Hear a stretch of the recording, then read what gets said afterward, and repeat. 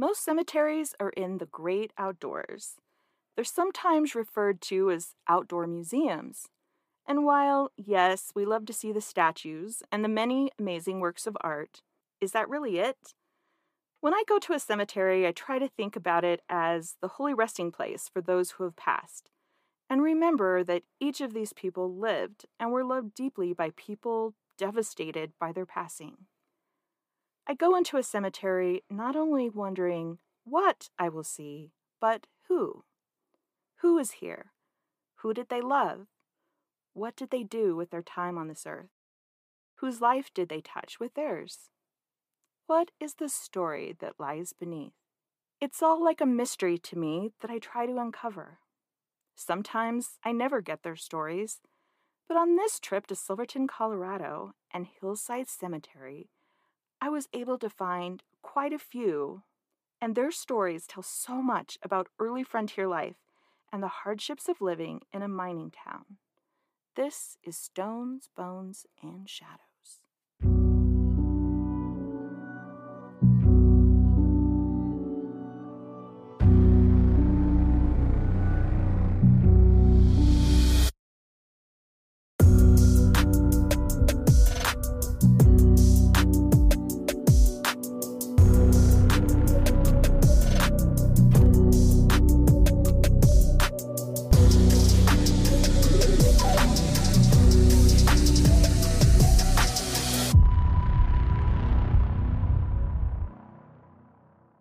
Hi, friends and Taphophiles. I'm your host, Lachelle.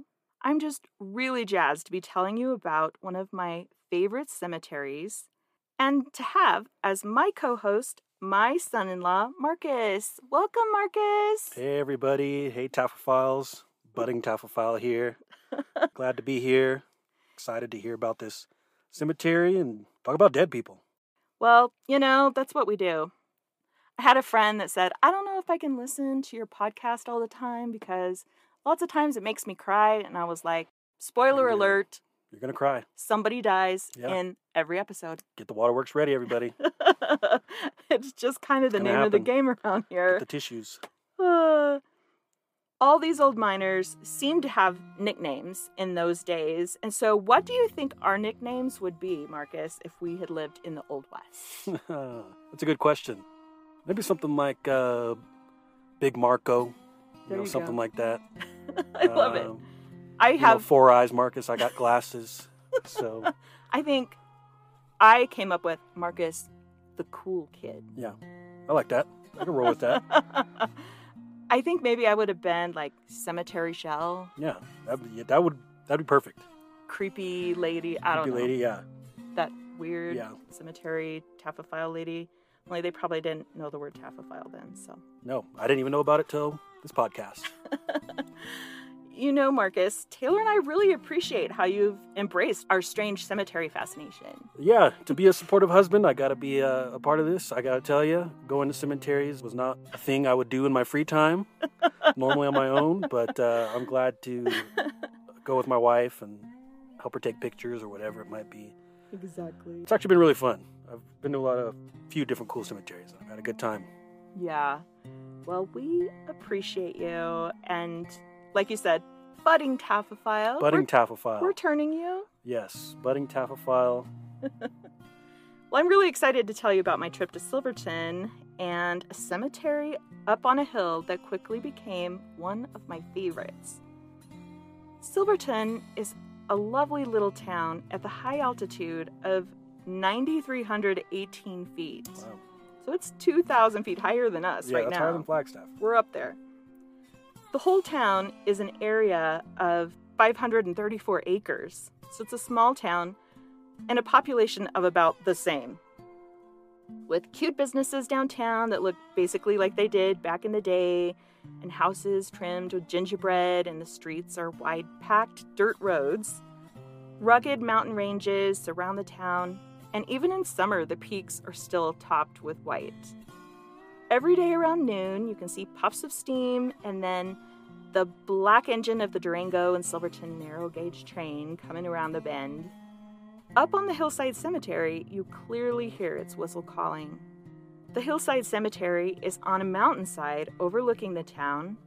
The Animas River is flowing off to the side of the town. And from up at the cemetery, you can hear it rushing along, which I loved because I love the sound of running water. Picturesque. It's got the water in the background, the trees, the mountains. Yeah. Sounds like a postcard. We always talk about us being from the dry desert Arizona, but water to us is just like a magical sound, right? Right? We love it, yeah. Any creek, any river. Yeah, the beach, whatever. So just being up there and just being able to hear that rush of the river, it just was really beautiful. As you look around the cemetery, there are daisies blooming and other summer wildflowers, quaking aspens rustling their leaves in the breeze. It's a quiet place there on the mountainside, but there is a kind of music between the river and the birds singing in the fir trees. There were squirrels and chipmunks scampering, upon and among the graves. It is a peaceful and beautiful place, and I loved it at once.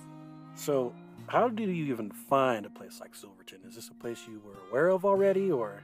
So Brad and Dallin had gone camping up there the weekend before, and they had gone outside of Durango, and then they did a big hike that was just outside of that, and then they had just gone up there for the day, and being married to me, he spots this cemetery up on the hill, and he was like, okay, we got to at least go up there for a little bit and check it out. So they did that.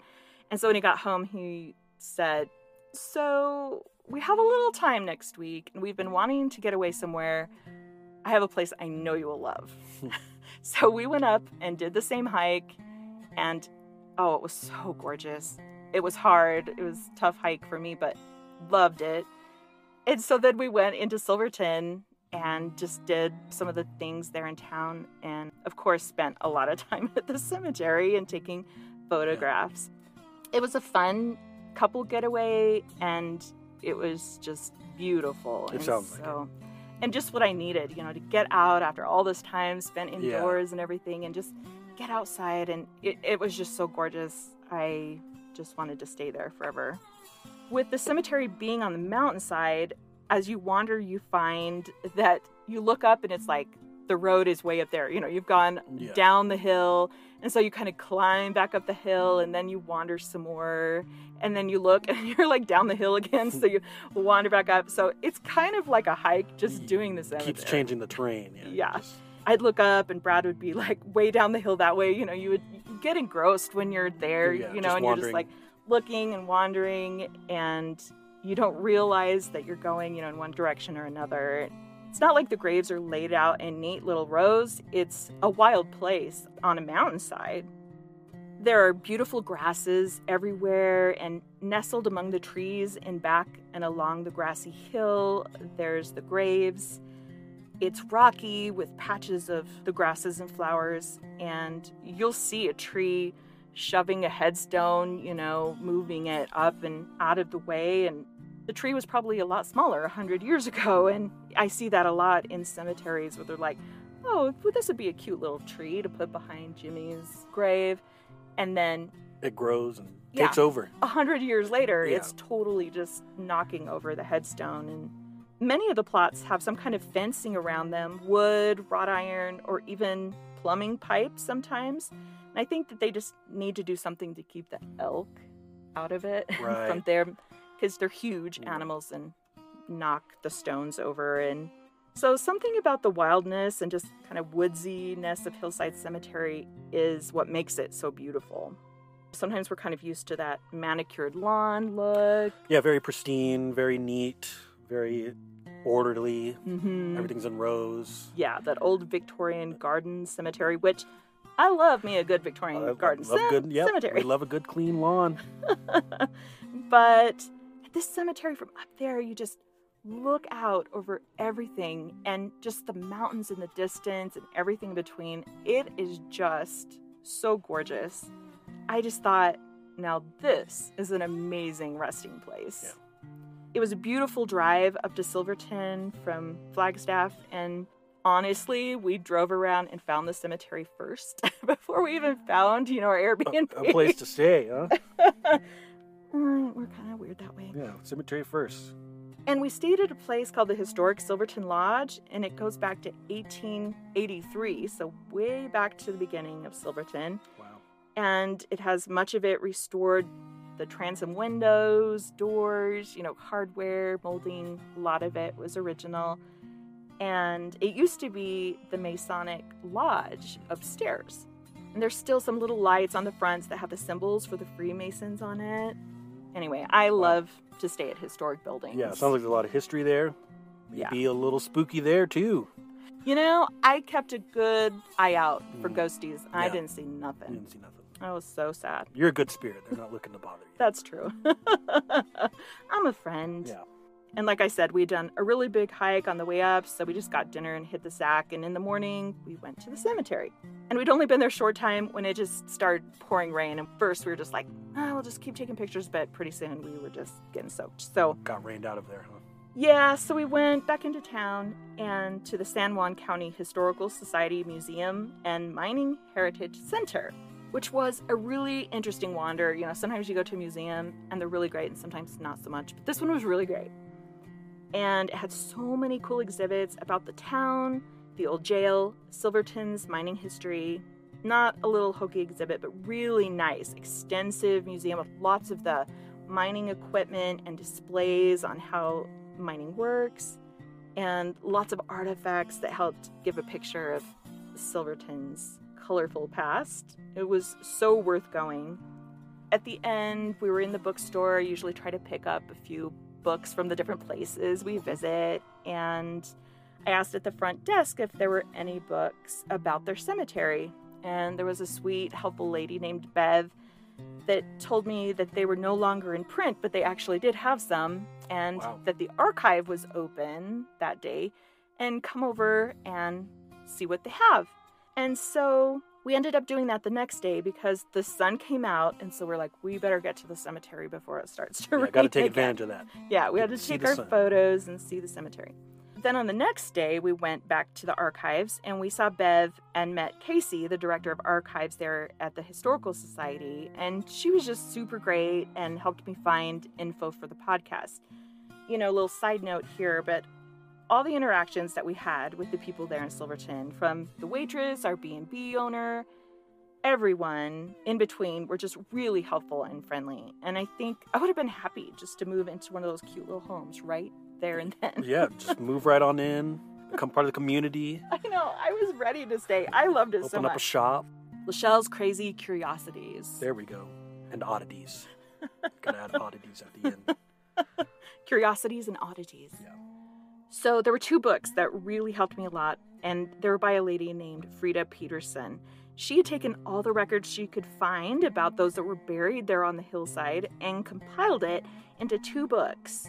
She just did an amazing job. It goes in alphabetical order and has the name, and if they had a marker or not, and any of the info that she could find. I mean, I can't even imagine the huge project that this was. It must have taken her years to accomplish, but it was really helpful to me and for what I'm doing. And I just wish every cemetery I visit had had everything laid out for you. Exactly. This is where they are. This is who you need to see. Yes. This is what you need to pay attention to. It was really great. I just wish that I had one that I could take home because I keep finding pictures and I'm like, oh, what about this person? And I didn't get the info. So I'll be back. I'll be back to the archives. I'll go visit Bev and Casey another day. But anyway, I appreciated them. Between visiting locals and reading books, I just felt like I really got to understand quite a bit about Silverton and its people in just the few days I was there. You might not think that this is as cool as me, but Casey showed us upstairs where the bulk of the archives are. I think Brad and I, our eyes were just like literally shining with wonder at the boxes of books and maps and papers, and I just wanted to go grab a box and just dig into the diaries and the ledgers. And it was like Belle walking in the library and Beauty and the Beast, just blown away. Look, there she goes. Yeah. Yep, I would be just that way. It was amazing. Anyway, eventually we got out of Casey's hair and went back to the cemetery. Something I noticed wandering around that cemetery is that many of the grave markers looked newer than the dates that were inscribed on them, and they were kind of small and rectangular. And I thought these had to have been added Yeah. over the years Something that by maybe the Historical Society or, somebody like that. So I asked Casey about it, and she said, yeah, maybe the society does it, or people will just do it. I was like, yeah. oh, they'll take donations and just have them made. I know Bev does that sometimes, and I was just blown away. How totally cool is that? Yeah, how involved people are with the Yeah. cemetery. Someone there, or many someones there, are going to the trouble of giving people their names, even in death, giving them a grave marker and honor by letting us know that they lived. And this takes research, time, money, and a really big heart. And there were a lot of them, so I was impressed. An interesting thing that's on the newer stones is they usually put how the person had died. And it made it super interesting to wander and read, and a few things struck me as I read the headstones. Mining was rough. Mining was dangerous. Living in a frontier mining town was equally rough and dangerous. Yeah, it sounds like it. It sounds like one of those places might be on a TV show. Uh-huh. It reminds me of maybe like a Hell on Wheels, but that was railroads. But Right. if it was like an old mining town TV show, Yeah, Silverton. right. Exactly. Where there just was kind of that new town and all the saloons and, Yeah. all of that going on. We saw just how hard of a life it was in those early days of Silverton on each of these stones. There were snowslide victims, mining accidents, illness, barroom brawls. Oh yeah. It was another example of the Old West, rugged individualism, and people trying to chisel out a life out west. And it wasn't an easy life. A little history about Silverton is that back in 1860, Charles Baker and several prospectors entered the San Juan Mountains in search of wealth. They found deposits of gold and silver along the Animas River in an area that would later be called Baker's Park. The prospectors stayed through the summer but returned to what is now northern New Mexico for the winter. News spread of their discovery. However, with the Civil War looming and the discovery being located on Ute Indian land, the miners did not return to the San Juan Mountains until early 1970s.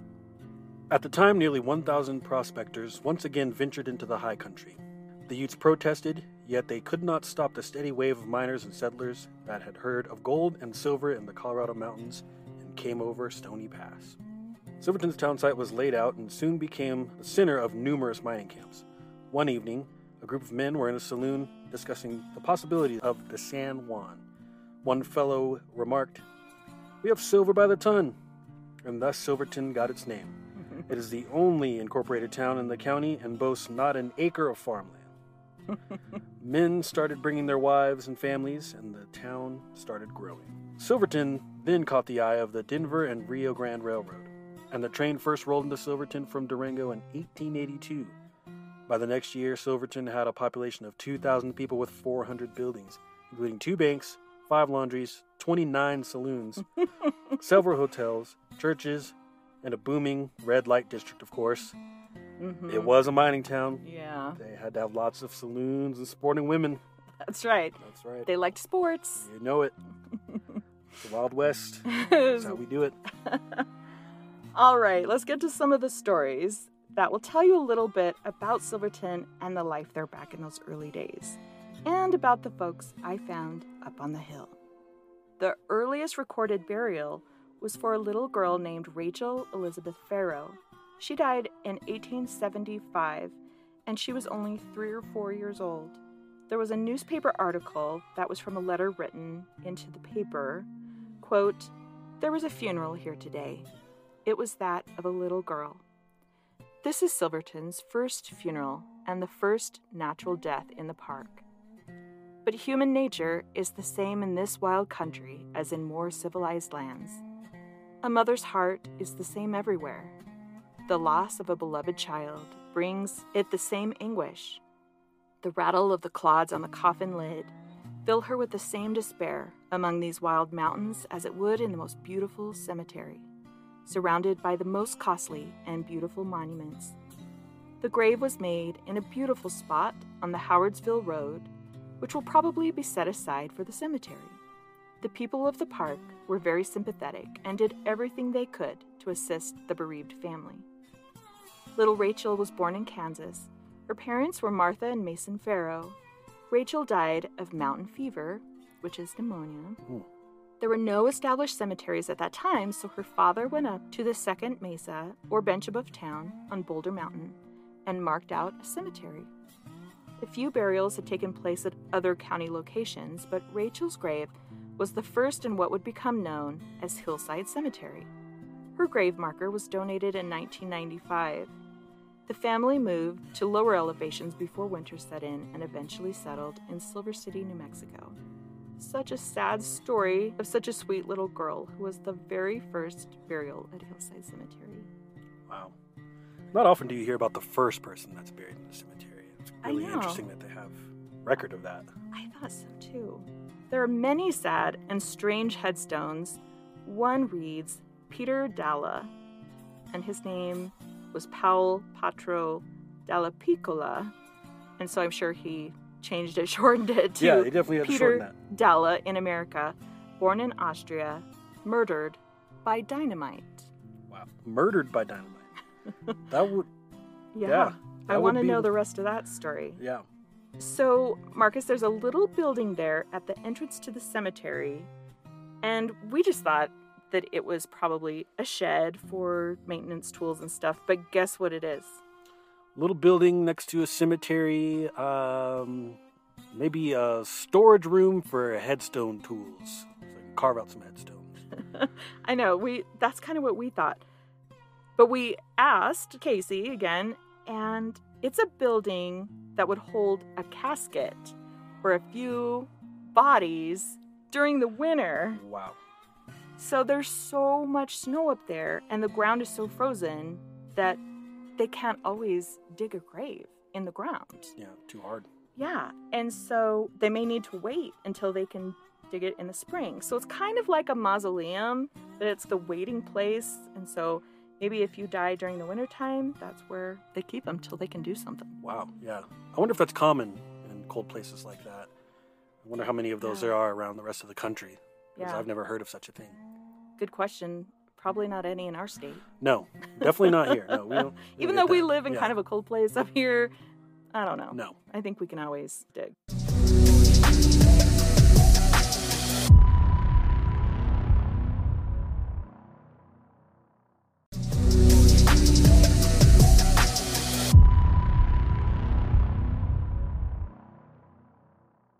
So another very strange sight were two stones, not 2 feet away from each other, and one said, John Loftus died October 1st, 1904, shot by Walter Atterbury.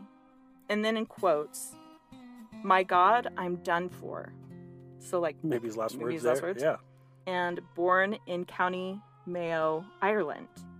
And then get this, we get to the next one, and it says, Walter Atterbury. What? Isn't that the guy who shot him? Yes. So he died the same day, October 1st, 1904. It says, age 30 years, suicide after holdup of Hub's Saloon and shooting of John Loftus. What? So they buried the killer right next to him. Yeah. Wow. What a savage time. I don't know. don't For know what some they're reason, thinking. that creeped me out. Yeah. More than anything else, I turn to Brad and I go, okay, if somebody kills me, do not put his name on my headstone. Yeah, don't do that. Don't give him that recognition. He doesn't deserve that. Yeah. I He was won't be like, remembered.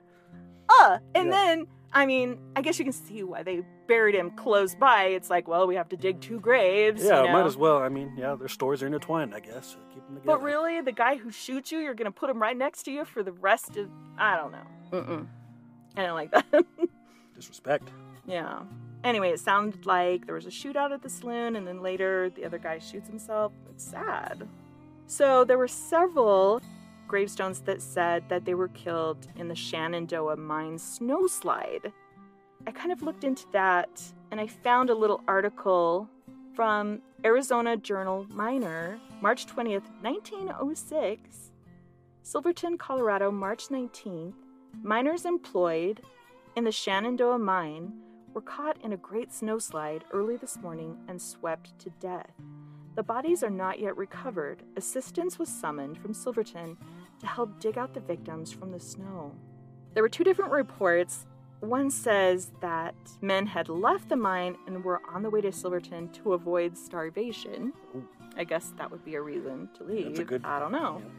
When one of the party, at a particularly dangerous part of the trail on the steep side of the mountain, stumbled, which started the snow sliding, and the entire side of the mountain seemed to be moving.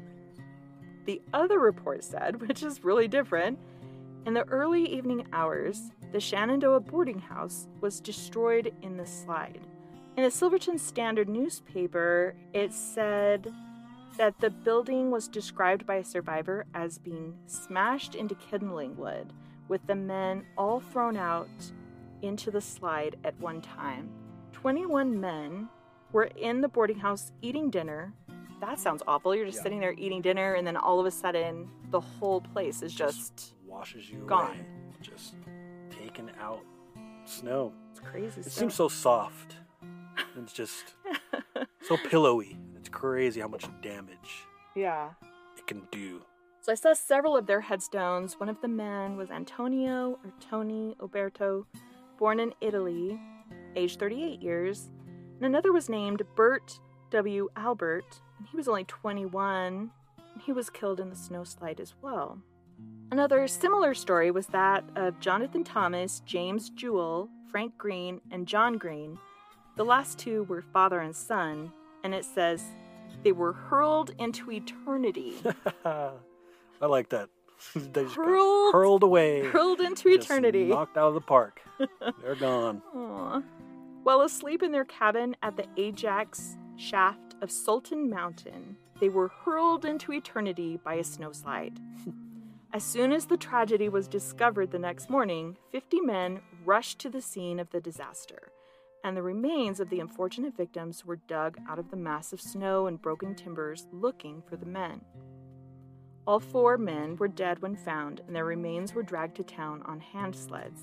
On a cold Saturday afternoon, the solemn funeral service over the remains of the 4 men took place, and they were followed to the graveyard by the entire male population of the grief-stricken town.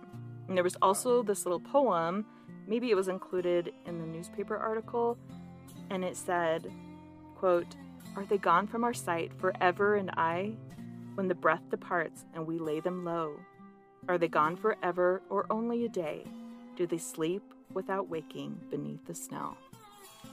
Wow, so do you think, like, says, or when you were talking about the whole male population, coming out and carrying those men, is that something like the equivalent of how we today, all drive our cars together from the funeral service to the actual resting place of the person? Was it something similar like that? Yeah. That's what I imagine. Mm-hmm. And they would call it like the funeral procession, Yeah. which we do too, or funeral cortege. And I read this a lot in this book. That's what was so great, is you had newspaper articles and their obituaries and things like that. They would totally describe some of these people's weddings and where the wedding breakfast was, where they honeymooned, and then of course the funeral and what church it was at and who spoke and who sung. And then that always talked about the funeral procession and how many people there were and how long, stretched out blockwise. So it kind of sounded like all the men in the community were like, whoa, 4 men, fathers, Yes. sons were just taken at once. And so I think it was kind of a big tragedy that was early on in the history. James Jewell's headstone says at the top of it, "Do they sleep without waking beneath the snow?" And so a little piece of that someone put on later. They didn't have one of the older stones. They had one of the newer ones. And, in those days, how do you get a really great stone? Especially probably in that area. Mm-hmm. Yeah. A little later on, I think, when the train and everything was coming in. Yeah, not a lot of And if importing. you could afford it, Yeah. even. So I think that there were a lot of wooden markers or crosses that were made, Yeah, probably. or rock that painted or, something like that. In a lot of cemeteries, it's like that. We go and now it's just nothing. And we're like, it's so sad. No one, remembered them. But at the time, over 100 years ago, there was probably something. But Very dour messages, too. Very, Yeah. very sad. Yeah. Always describing the death. Mm-hmm. Not a lot of, they're with the angels now kind of thing. That's true. One of the other guys, Jonathan Thomas, his stone says, a Silverton pioneer died March 8th, 1878, which is my birthday almost 100 years later. Weird. And then the headstones for Frank and John Green. That was the father and son. So anyway, it was just kind of sad. Very sad. There's so many sad mining stories, like I said. I found a ton of them, and I just saw how dangerous mining was. And then when you go to the museum, you kind of understand why it was so dangerous. And you see, the things that they were doing and how they used them. And then you see the number of graves of miners and the number of miners that really weren't that old. Yeah, died really early in some sort of accident. But the money they could make. Yeah. Worth the risk. Yeah, they definitely thought it was worth it. So there was the dangers of blasting, open shafts, cave-ins. And a lot of times, those that were not killed were many times maimed or blinded or suffered. One of the things I saw a lot in the book was called Miner's Con, which is probably like miner's consumption. Where affects their lungs. Mm-hmm, yeah. They got all that coal dust. They were just breathing black lung. it. They're just breathing it all the time, and then it just ruined their lungs, and so the smoke then gotcha. they coughed, and it was really, really hard life. So also, being a mining and frontier town, we know that there are a lot of shoot-'em-up type stories, and there was no shortage of these that I came across. Oh, yeah. Fighting over mining areas, I'm sure, Mm-hmm. or things they found. Yeah. So next week, you and I are going to get into more of the murder and mayhem stories, but I'll give you one good one to hold you over until next time. Oh, yeah, please do. Like I said, I'd watch this TV show. Silverton was a TV show, I'd watch it. Exactly. I would too. One of the stories was about two best friends, and they were both teamsters. What's a teamster? Oh, they hauled freight. Oh, okay. They hauled freight for a guy, and so they'd have their big wagons and, would head off to the mines and drop stuff off and from here and there. But these two, so they were best friends and I guess worked together. There was a lot of snow, and so it was blockaded. They couldn't get through to where they needed to. So gave them a day off. So they decided to spend the day after they got their pay drinking and playing cards. A couple of wild boys. We're so surprised. Yeah. One of the men, Tolles, whose first name was never found, and the other was Arkansas John Barnett. Arkansas John. They love their nicknames. They love their nickname, Arkansas John. Tolles claimed that Barnett owed him some money. And sometime before midnight, still drinking, they went into Ed Gorman's saloon. Barnett went to the faro table, laid $5 on one of the cards to win, which... That's a lot of money. Those days, yeah. they could buy a pair of boots for like $1. He's dropping down the big bucks. So, that was money. Tolles, who was owed the money, decides to go over and pick up the money and starts for the door, saying, "That makes us even." That's not the same. Yeah. So So Arkansas John says, "Put that money back," which his friend refused to do, and so Arkansas John says, "I'll take care of you later." He stays at the faro table for a bit, and then takes out his jackknife, opens it, and starts for Tolles, who is standing near the door, and they start scuffling, fighting, and Tolles bites Barnett over the eyebrow and holds fast. Wow. Interesting place to bite somebody. Right above the eye. That's the weak spot. Friends soon separate them, and Tolles says, "I'm cut damn bad." They laid him on a poker table, and inside of 3 minutes, the man was dead. Now, strangely... Whoa. Right. This man got bit to death? Is that what is going on here? No. So, that was the other guy. So okay. The guy with the knife I gotcha.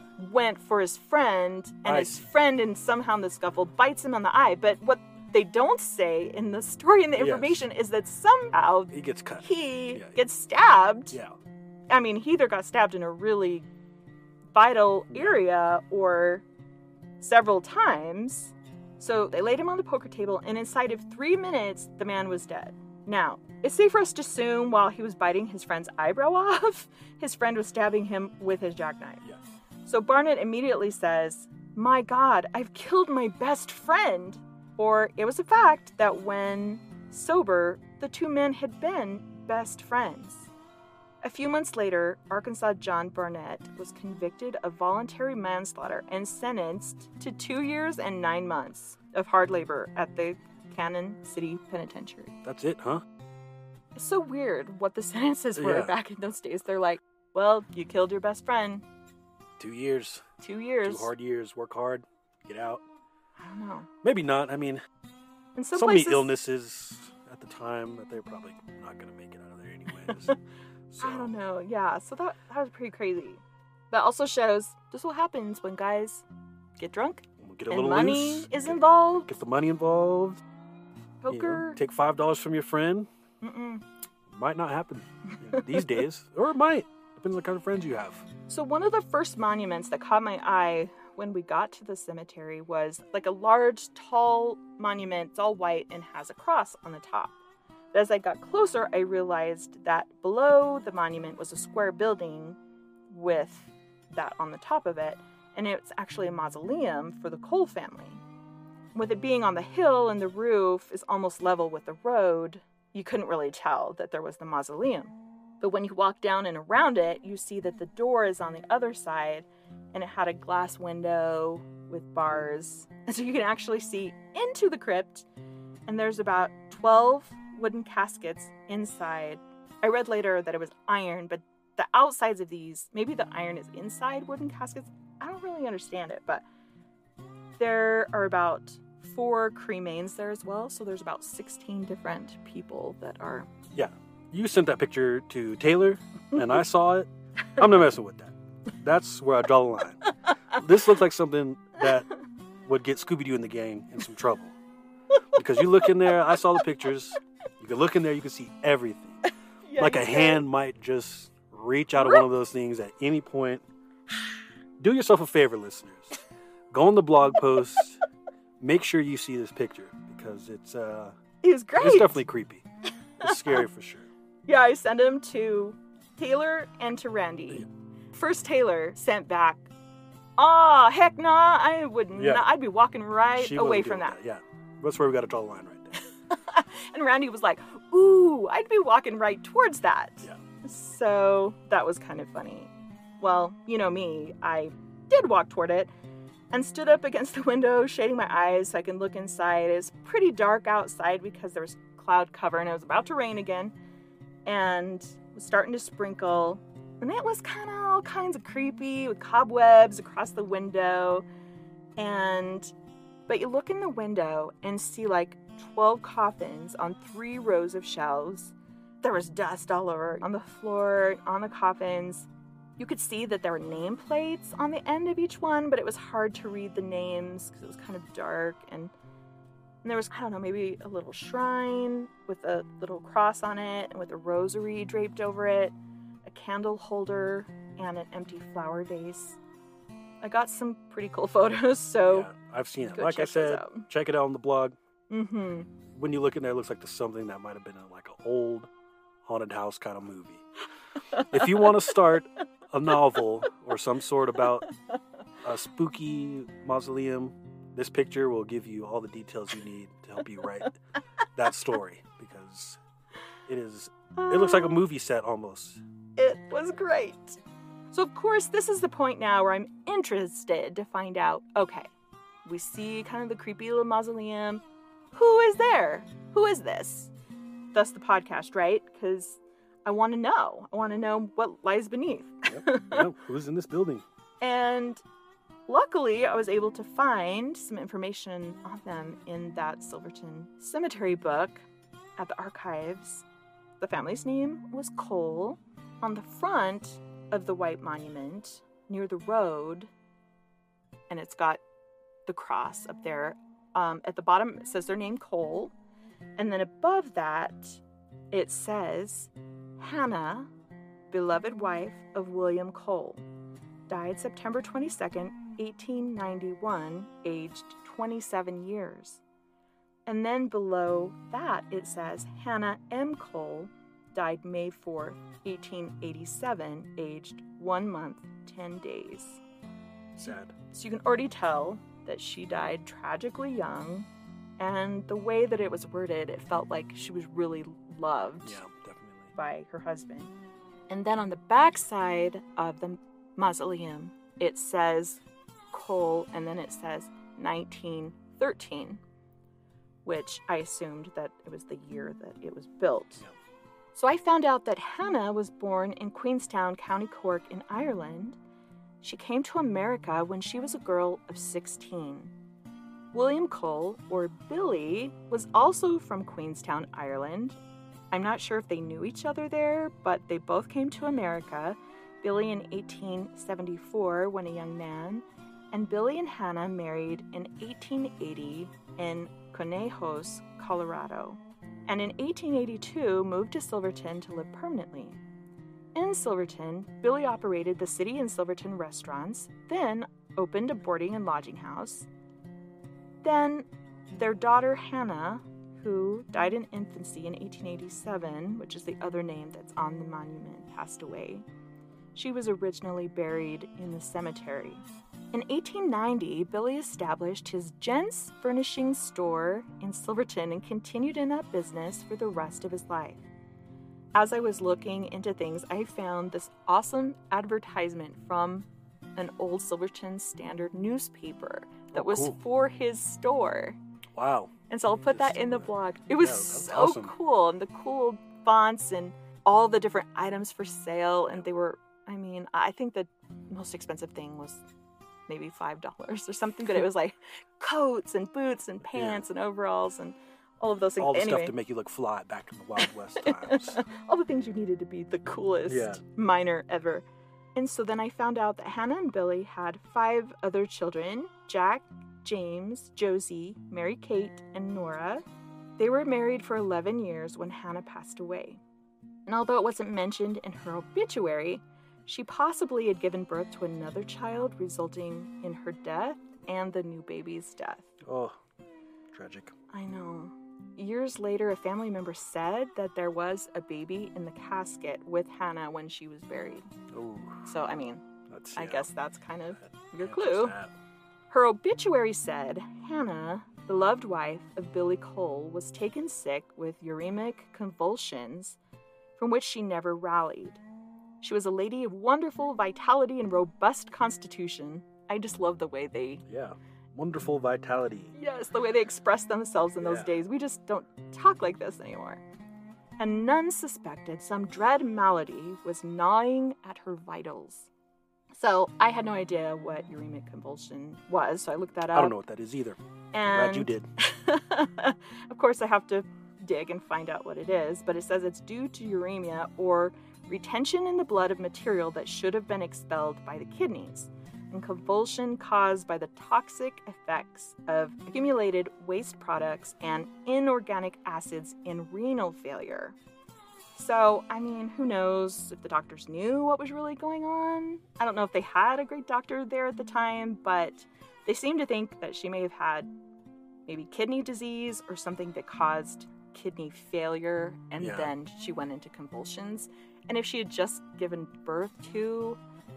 So that's what I'm confused about, is this, did that cause her to lose the baby, or did she die and therefore she had the baby in the cat? I don't know what happened, but so either way, to me that just sounds so horrifying. It really does. And terrible for Billy and those other 5 little children, to lose your wife and baby, and for the kids to lose their mama.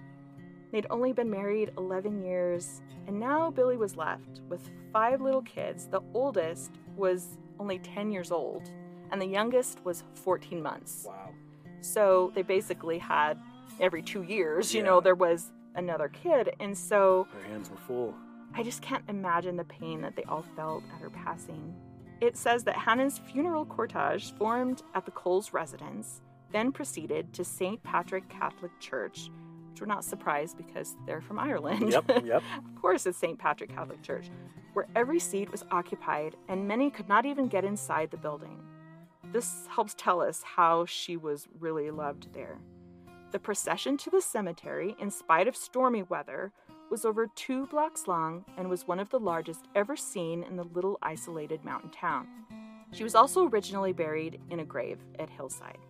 Billy took care of his family, and the kids went to school and grew up there in Silverton, and it was said that, quote, the busy father made good citizens of the children he reared to manhood and womanhood, unquote. Another thing I noticed is he never remarried. Oh, he had love for Hannah. Yeah. Couldn't stop that. And no one would have begrudged that the poor man with 5 children. I mean, that's a many handful to people walk into. needed to remarry in those days, but he never did. So I just feel like that was kind of romantic, and that they had a love story. That was his one love, and he said, Mhm. "I will have no one else." Yeah, Taylor would like that. I know. That's what Taylor would want. Exactly. Taylor would want me to just be lonely for the rest of my I'm life. taking care of our 5 kids, and that's it. We then find that 20 years later, their daughter, Mary Kate, was the next in the family to pass and died in 1911 at the age of 28. So about the same age as when her mother died. You can tell also in her obituary how much she was loved in Silverton and was one of those that talked about their fancy wedding reception and everything about it, and how loved she was by the whole community. She'd grown up there, and so I'll have that story in the blog as well. But when she died, she left a husband and a 3-year-old son. Oh, it's like a mirror. Same thing. Yeah. When the family mausoleum was built by Billy in 1913, the date that was on there, Hannah and her daughters, baby Hannah and Mary Catherine Cole Mullen, were moved from their graves and placed in steel caskets within the vault of the newly built Cole Mausoleum at Hillside. The mausoleum was the only one of its kind in the southwestern part of Colorado, and it would be where other family members later joined them. The next of the family to pass was Billy and Hannah's son, James Edward Cole. He died 7 years after his sister in 1918. So, Marcus, what clue does that give you as to how he died? Do you know what happened in 1918? Yeah, thank you, history class. I do pay attention. And I do know that Spanish influenza was around that time. Yeah. So Spanish flu probably Yep. wiped out poor little James. Yeah, it did. And it hit this little town like a ton of bricks.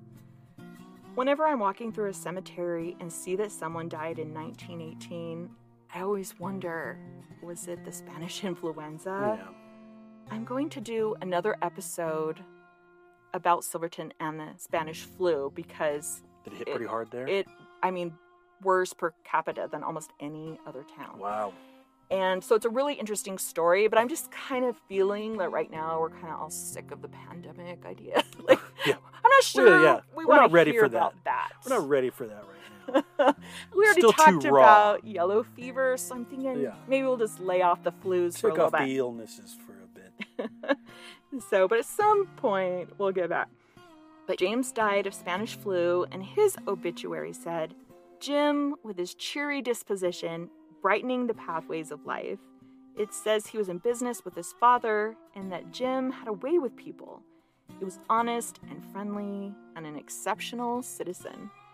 He made sure people were fed and clothed, whether they could pay or not, saying, "Pay me when you can."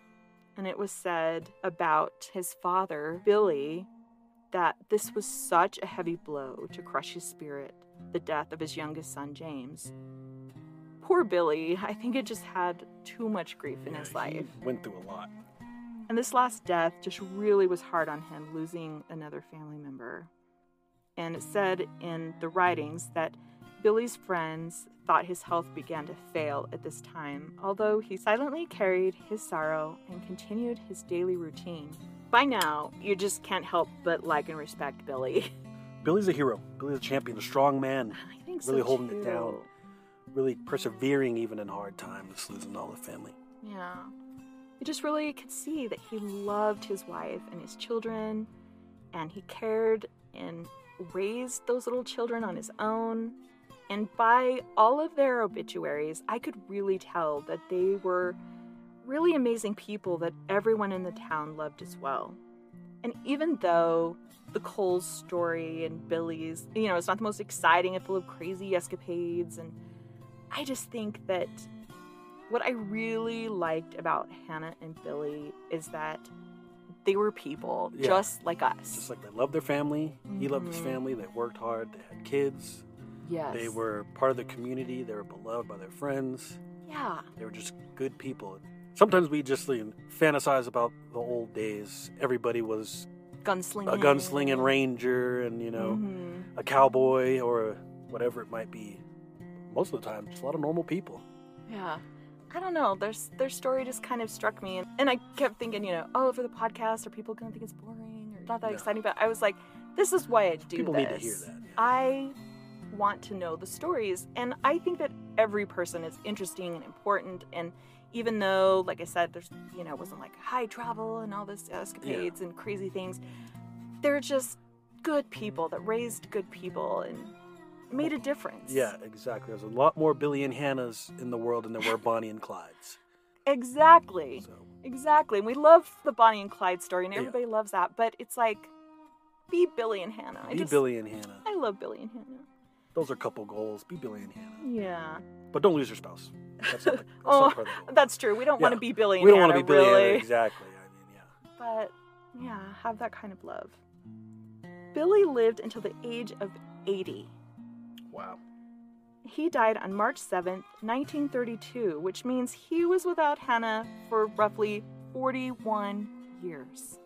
I put all his obituary on the blog, but it said that even though he was older, he was still running his store and just living his life until a few days before he passed away. Yeah, he just kept on going. Kept himself busy. So here's a little piece of his obituary.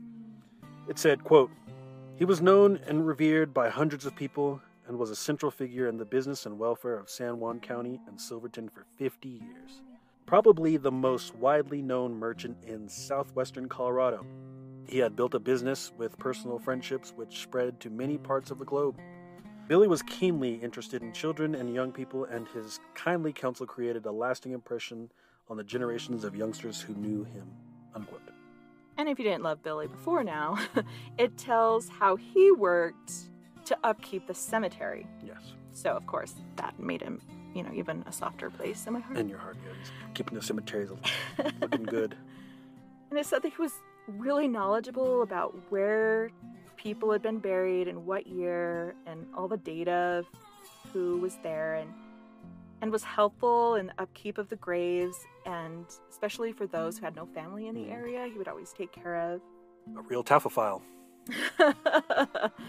And it said that he would go and decorate on Decoration Day, which then became Memorial Day, and he took it seriously. He was survived by a son and 2 daughters, so out of the 7 babies and children, 3 was all that was left when he passed. But he had 9 grandchildren, so I'm sure that he found Billy. Great joy in. Papa Billy. So his funeral was held at the church that he helped found and build, St. Patrick Catholic Church. So I thought that was really interesting. I'd read all of them, had their funerals at St. Patrick Catholic Church. But I was like, well, of course. But then to read that he had actually helped build, I was like, well, of course he helps build a church, of right? Course he does. What can't he do? What can't he do? And all the businesses in Silverton were closed for his funeral. The snow was very deep, but the church was filled to overflowing as a silent tribute to his memory. He was laid to rest in the family vault at Hillside. And then one more story about Billy that I'll put in the blog, but it was about how some of his friends and family from Durango were determined to get to his side before he died and tried to walk over the snowy mountain pass and had to be rescued. Popular guy. He was. So all of this and everything I read just really made me like the Coles, and I could see just how everyone who knew them really did love and respect the Coles. As I always seem to say, there are so many stories, too many to tell. And we will definitely be coming back to tell more stories, some of them next week. But this is an amazing town and cemetery, so don't worry, Marcus, I'll tell you some more stories. Yes, thank you. Give me more stories about Silverton. I need to see season 2 of this. And so next week we'll get to some more. But thank you, sweetie, for being my co-host today. It was a blast. I had a good time learning about Silverton. Thanks to all of you who are listening. We so love and appreciate all of you and your interest and support. As of this airing, we have well over 800 plays so far. Yeah, I'm going to get us to 1,000. That's what I'm going to do. Single-handedly. Yep. You're the Put it best. on my back. A mountain town. Their pioneer dead on a beautiful mountainside. I'll definitely be going back. It was different from any cemetery I'd been to. Rugged, tough, but beautiful. A little like the inhabitants of this town, then and now. So even though the mausoleum may seem a little creepy, it is really filled with people who lived beautiful lives. Sometimes you have to look deeper. And that's why I'm here to find the story that lies beneath. This is Stones, Bones, and Shadows.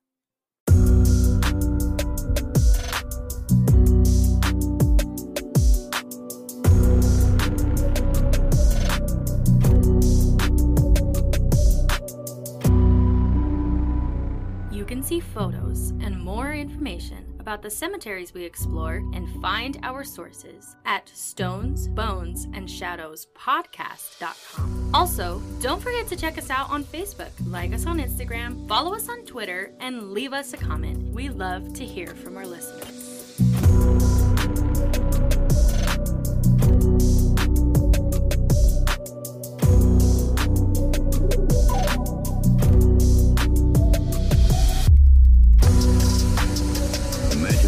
As the extrovert that she is not.